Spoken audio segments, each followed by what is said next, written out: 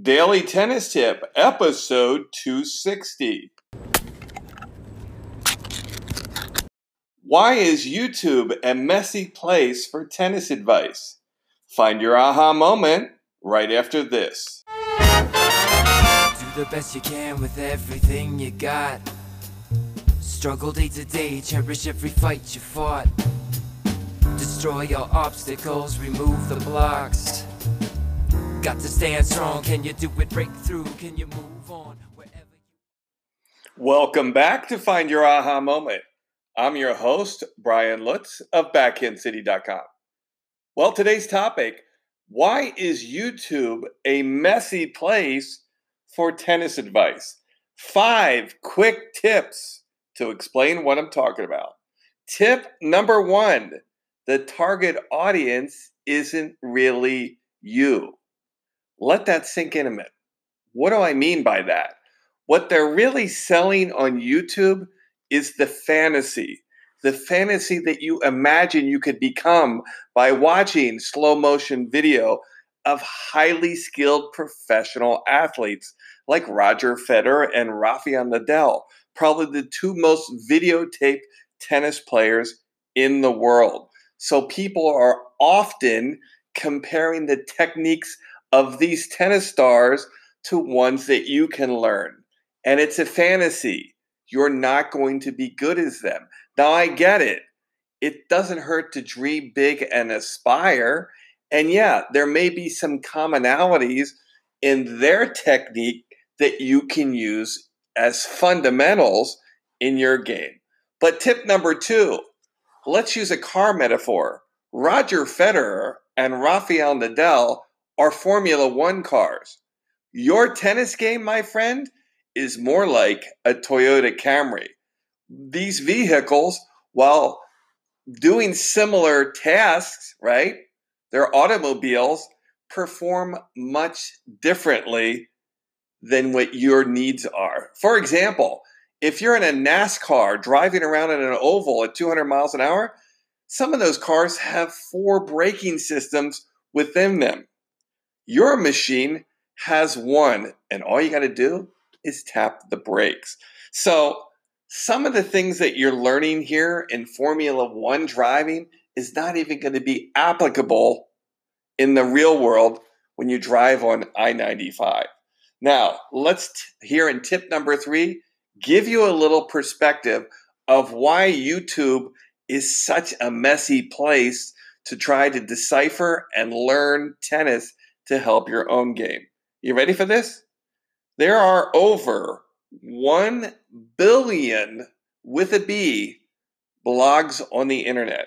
And just to give you a little bit of perspective, there's 7.4 billion people on the planet, and approximately between the developing world and the developed world, there's approximately 50% of the people have internet access. So that means there's about 3.5 billion people that can go onto YouTube or the internet to try to gobble up and consume this information.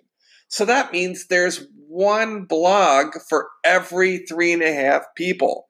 Ladies and gentlemen, we are oversaturated with information. Now, I get it. Let's say, for instance, you want to learn to fly an airplane. Would you rather talk to someone who's got frequent flyer miles and sits in first class? Or would you rather talk to the pilot that's been flying 747s for a couple of decades? That's what you have to kind of decipher when you go on the internet, or what I call blogosphere. It's not hard to start a WordPress account or a Wix account and start typing away and uploading videos.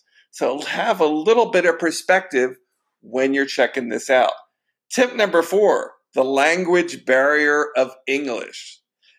Novice tennis players are difficult to teach, and one of the reasons are the pros that teach tennis are so good, we use our own vernacular that the regular folk and the recreational tennis player has no idea what we're talking about. Someone's telling you to load up your forehand with a semi-western grip. Someone's telling you to pronate on your follow-through. All these terms are correct, but they're very hard to relate to. And since we're all biomechanically built differently, it's really difficult to take Rafael Nadal's forehand and apply it to your own game. We both have two arms. We both have one brain. We both have two legs, but the similarities really end there. So watch out for confusing tennis terms.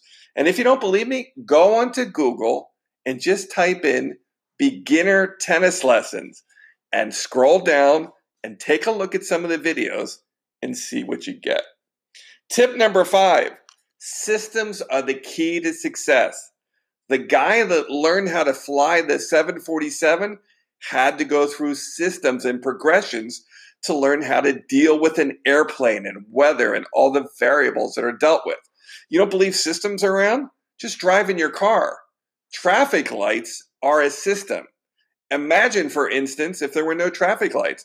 In fact, here in Miami, occasionally there's electrical outage and traffic lights don't work. It's anarchy once you get to that intersection.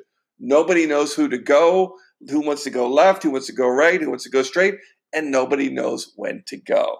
It's very similar when you're learning tennis and you're searching for it on the internet. Now, I don't mean to be such a Debbie Downer, but listen, there's over 1 million blogs out there.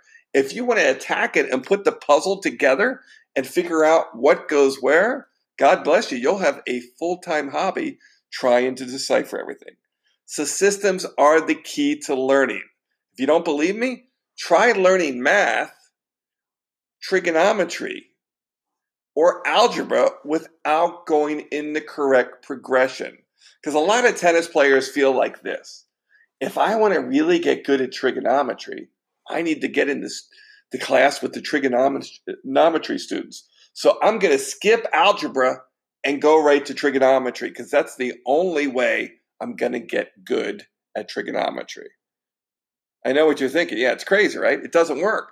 But in tennis, everybody's deluded to think that they can just skip stages, go on the internet, and figure things out. And what I need you to know is YouTube is a messy place. They're preying on the fantasy of what you want to be, right? You're a Camry. They're going to show you Formula One cars. And also have the perspective. There's a lot of blogs out there. There's a low barrier to entry to starting one. And finally, the language barriers are really complicated. There's a lot of terminology. It's really confusing.